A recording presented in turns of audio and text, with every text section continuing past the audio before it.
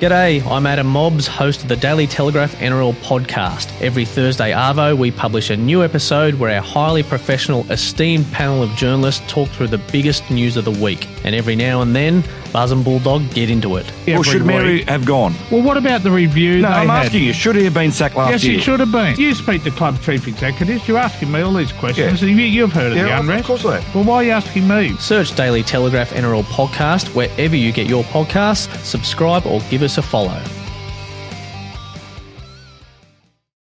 I'm Andrew Rule, the host of the podcast A Life and Crimes. Here are some of the things that we've been talking about the last few weeks.